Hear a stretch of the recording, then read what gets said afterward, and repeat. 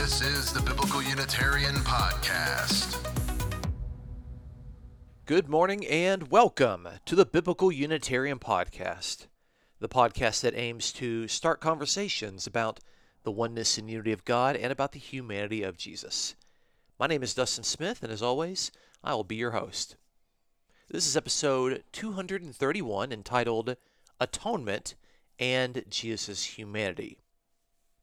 In this week's episode, we will explore the atonement and the ways in which the New Testament authors portray Jesus as a human being who accomplishes the atoning sacrifice.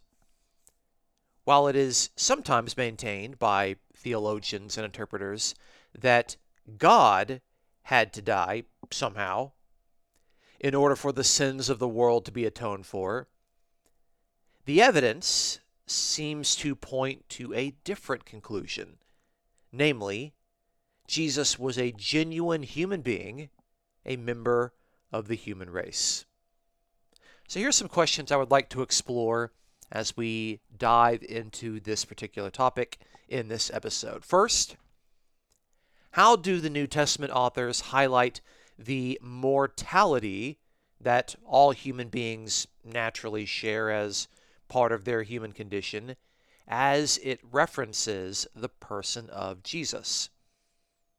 Second, in what ways does Adam Christology, which is the portrayal of Jesus in terms of the human being Adam, play a role in New Testament atonement?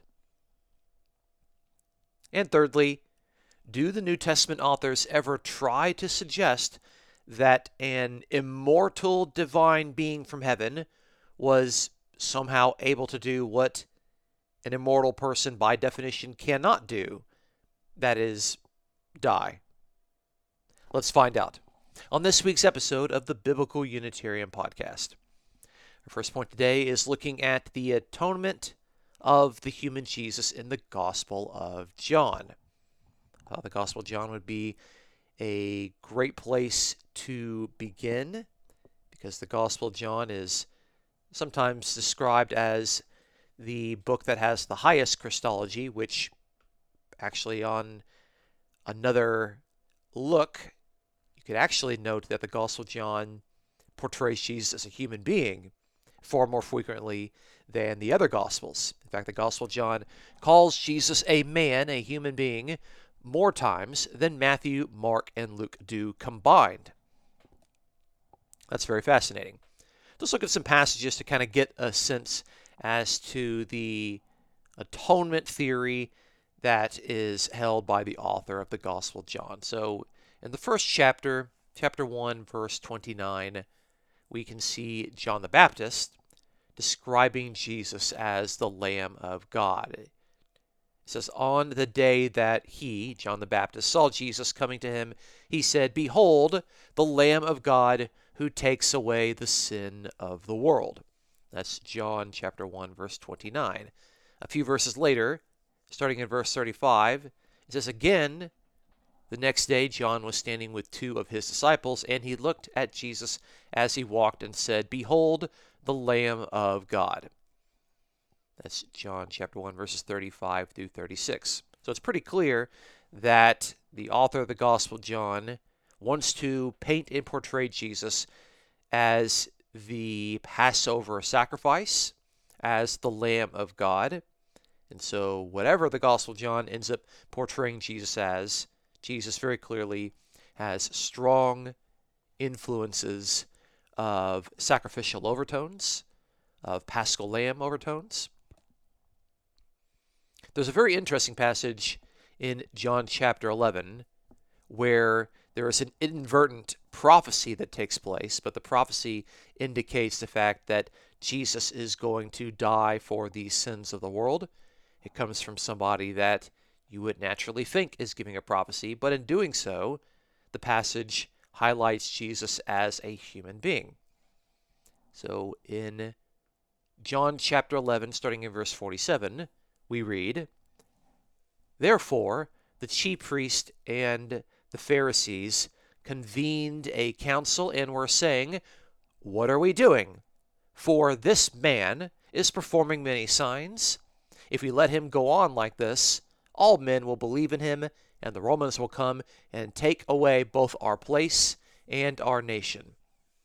But one of them, Caiaphas, who was high priest that year, said to them, "You know nothing at all, nor do you take into account that it is expedient for you that one man die for the people, and that the whole nation not perish." Now he did not say this on his own initiative, but being high priest that year, he prophesied that Jesus was going to die for the nation. That's John chapter 11, verses 47 through 51. And so you can see there at the end, in verse 51, the narrator is able to come in and tell us that the high priest Caiaphas is actually making a prophecy. He might not understand what he's actually saying, but he is saying that Jesus is going to die for the nation. One person is going to die for the sake of others. That is the sense of the atonement. But in this passage, it's pretty clear that they are regarding Jesus as a human being. In verse 47, they say in Greek, "Outos o anthropos."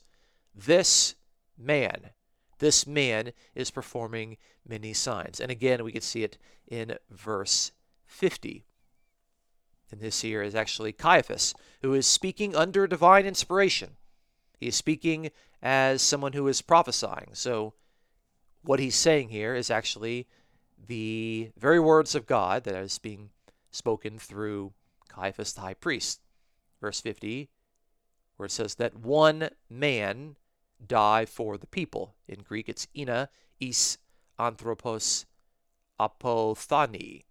In order that one man, one human being, might die. It's very clear that it's not just that Jesus is dying for the people, or Jesus dying for the nation, it's Jesus as a human being who is dying for the nation. And that is part of the portrayal of Jesus as the Passover lamb within the Gospel of John. There's another interesting passage towards the end that further highlights Jesus as the Passover lamb. And this is where Jesus is on the cross. In John chapter 19, we start in verse 34. It says, "One of the soldiers pierced his side with a spear, and immediately blood and water came out. And he who has seen has testified, and his testimony is true, and he knows that he is telling the truth, so that you may believe. For these things came to pass to fulfill the scripture, not a bone of him shall be broken." That's John chapter 19, verses 34 through 36. A simple passage. Jesus is pierced while he's on the cross by one of the soldiers. The soldier has a spear. He pierces Jesus, and the portrayal is that Jesus has bodily fluids come out of him, blood and water. That is quite naturally what you would expect from a human being that is being pierced, depending on where he is pierced on his body. But the author here also cites a passage of Scripture in order to determine this particular point. Now, what is often not done by readers is to go back and look at this particular citation in its context, and that is the interesting point, because this passage actually comes from Exodus chapter 12, where it's describing how the Israelites, the children of Israel, are supposed to prepare, guess what? The Passover meal in which they eat the Passover lamb. So in Exodus 12, if I start in verse 43, it says that Yahweh said to Moses and Aaron, "This is the ordinance of the Passover. No foreigner is to eat of it. Every man's slave purchase with money after you've circumcised him, then he may eat of it. A sojourner or a hired servant shall not eat of it. It is to be eaten in a single house. You are not to bring forth any of the flesh outside of the house, nor are you to break any bone of it." That's Exodus 12, verses 43 through 46. And it's that last part, Exodus 12, verse 46, where you're not to break any bone of the Passover lamb. That passage is cited in reference to Jesus. Jesus, as the new Passover lamb, is not to have any bone broken on him. And so in the Gospel of John, it's pretty clear that Jesus is portrayed not only as an individual who dies in an atoning sacrifice like the Passover lamb, but also Jesus is portrayed as a man, as a human being, as a member of the human race who is naturally mortal, and so he is able to die. Let's move to our second passage. Now we're going to move to the book of Acts. And we're going to look at the very first major speech in the book of Acts, which is in Acts chapter 2. Peter is giving this speech, and we know that Peter is influenced by the Holy Spirit giving this speech because the narrator tells us that at the beginning of the speech. So what Peter is saying is naturally going to be the very words of God. Starting in Acts chapter 2, verse 22, Peter says, "Men of Israel, listen to these words. Jesus the Nazarene, a man attested to you by God with miracles and wonders and signs which God performed through him in your midst. Just as you yourselves know, this man, delivered over by the predetermined plan and foreknowledge of God, you nailed to a cross by the hands of godless men and put him to death, but God raised him up again, putting an end to the agony of death, since it was impossible for him to be held in its power." That's Acts chapter 2, verses 22 through 24. So we have the description here of Jesus, who was nailed to the cross. This is something that all of the listeners seem to be aware of. You yourselves know, as the passage says. But God, someone who is distinct from Jesus, God raised Jesus up again and put an end to the agony of death, indicating that he did die, and there was agony that was involved in it. And death has a power that was holding Jesus in the grave, but because God raised him from the dead, it is now impossible for Jesus to be held by the power of death. But it's pretty clear that the Jesus that is being described here is Jesus the Nazarene, a man, a human being, and he is a man attested for you. This man was delivered over by God's plan and foreknowledge. So the author of the book of Acts, which is Luke the evangelist, also seems to describe Jesus as someone who died, but he died as a mortal, namely and explicitly as a man, a human being, a member of the human race. There is no attempt to say that this is God who died. The way that God is involved in the death of Jesus is that God, who is distinguished from Jesus, is the one who raised Jesus from the dead. Because Jesus was dead, he was incapable of doing anything, because dead people are dead and they have no activity, no conscience. There's nothing that they can do. They are dead. They're dead as a doorknob. And so someone else has to intervene in order to do something for them. God, of course, is the one who intervened and raised Jesus from the dead. Let's move on to our next passage. We're in the book of Hebrews, Hebrews chapter 2, and we'll start in verse 6, to which the author of Hebrews is going to describe Jesus and the death of Jesus by drawing upon Psalm 8. So Hebrews chapter 2, verse 6 says, "But one has testified somewhere, saying," and then the quotation from Psalm 8 begins, "What is man that you remember him, or the Son of Man that you are concerned about him? You have made him for a little while lower than the angels. You have crowned him with glory and honor. You have appointed him over the works of your hands. You have put all things in subjection under his feet." And that's the end of the quote of Psalm 8. But the passage continues. "For in subjecting all things to him," that is, God subjecting all things to Jesus, he, God, left nothing that is not subject to him.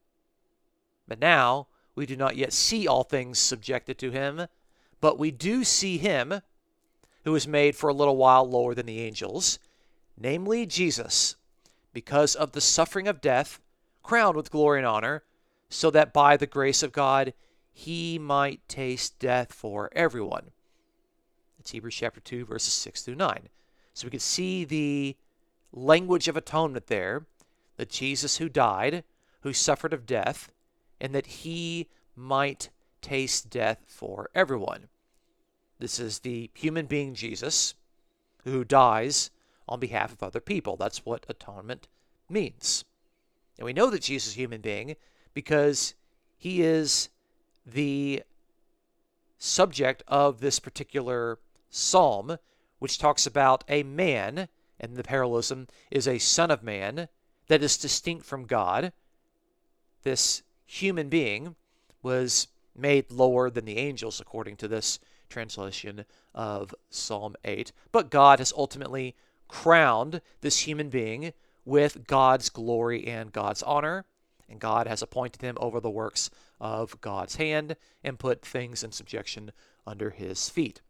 So we have the 2 points. We have Jesus, according to God's grace, was able to taste death for everyone, and he did this precisely as a man, as a member of the human race, as a human being, which is explicitly mentioned in Psalm 8. Let's move on. Let's move on to our fourth passage, which is looking at the atonement in 1 Corinthians. In 1 Corinthians chapter 15, we have the longest exposition in Scripture regarding the resurrection, and within this exposition, we have one portrayal of Jesus in terms of Adam Christology. Adam Christology is the way of understanding Jesus in terms of Adam. And Adam, of course, is the Hebrew noun that means man. Adam means man or humanity. The initial human being, as we see in Genesis, is a figure who is the prototype of humanity. So in 1 Corinthians chapter 15, verse 20, it says, "But now Christ has been raised from the dead, the firstfruits of those who are asleep. For since by a man came death, by a man also came the resurrection from the dead. For as in Adam all die, so also in Christ all will be made alive."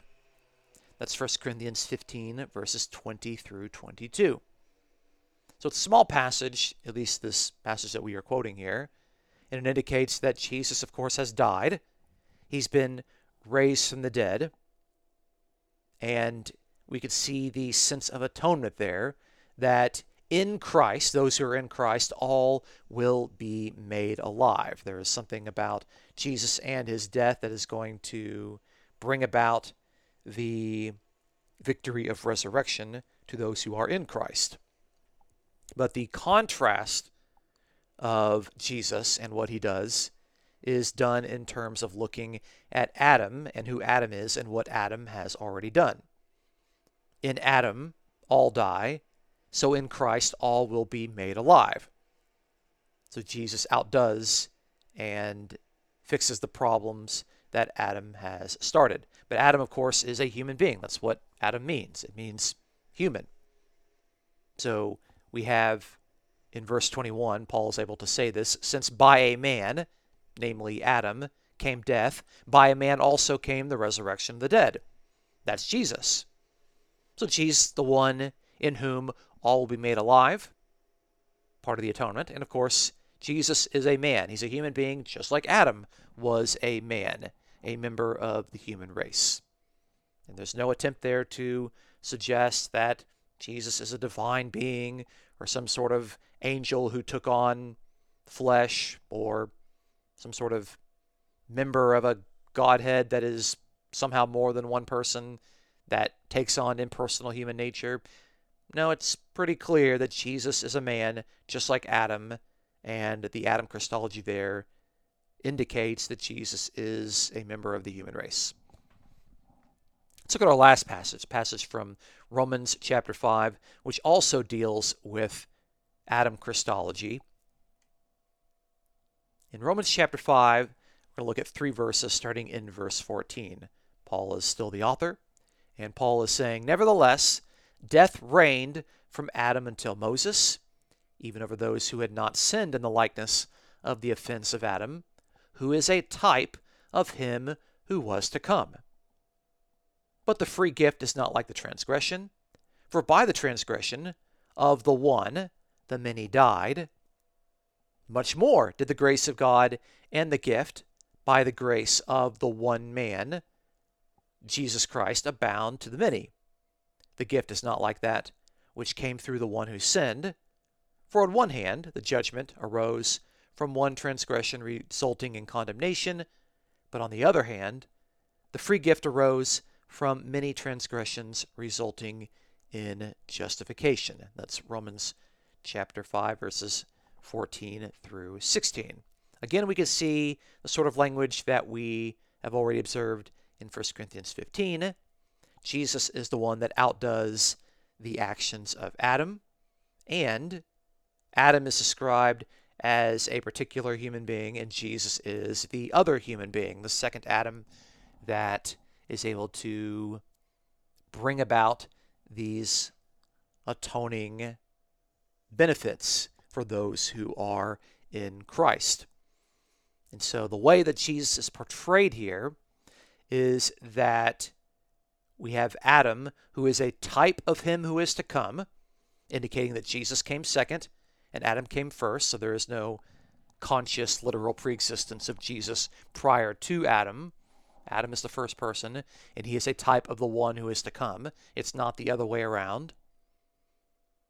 And we can see that Jesus is very clearly a human being. It says in verse 15, Paul says that Jesus is the one man, the one human being, Jesus Christ.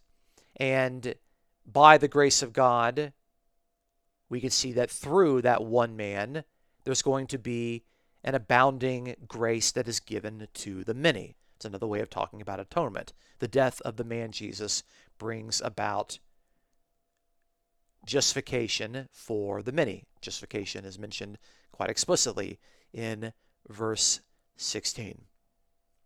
So there you have it. You have 5 passages from the Gospel of John, from the book of Acts, from Hebrews, 1 Corinthians, and Romans, combining 4 of our New Testament authors: John, Luke, the author of Acts, the unknown author of Hebrews, and Paul the Apostle, that all do 2 particular things. They indicate that Jesus dies on behalf of others as an atoning sacrifice, and they also note that Jesus does this in his capacity as a human being, as a member of the human race, with no indication that Jesus was at some point immortal and he gave up immortality, or that he has a dual nature, one being immortal and the other nature being human, to where he only partially died or halfway died. Nor does he indicate that he only died on the outside, like his body died, but that on the inside his soul continued to live on. None of these authors make these points. They make the simple point that Jesus died, he completely died, he was buried, that death had power over him, and that death no longer has power over him because God raised him from the dead. And that there is how the New Testament portrays Jesus as a human being who, in his capacity as a human being, is able to sufficiently die for the sins of the world. And it's quite simple, actually. So thank you so much for listening to this week's episode. Join us next week as we look a little bit more into this topic of atonement by examining how the authors of the New Testament draw upon Isaiah chapter 53 to depict the death of Jesus. And we're going to note how the identity of the suffering servant within Isaiah 53 further points to Jesus being a human being, a member of the human race, and not a heavenly angel or even God himself. So please look forward to our next episode. Now, if you enjoy our podcast, please consider supporting us as we aim to promote the sound truths of the oneness and unity of God and the humanity of Jesus. If you feel led to give us an honest review on iTunes, that would be greatly appreciated. You can also subscribe for free on iTunes or on YouTube. And of course, if you enjoy this episode, please be sure to share it with your friends. If you'd like to offer a donation in appreciation for the content that you are listening to, you may check out the episode's description for a link to PayPal. The Biblical Unitarian Podcast is produced and edited by Dustin Williams. I am Dustin Smith, your host. Until next time, please take care.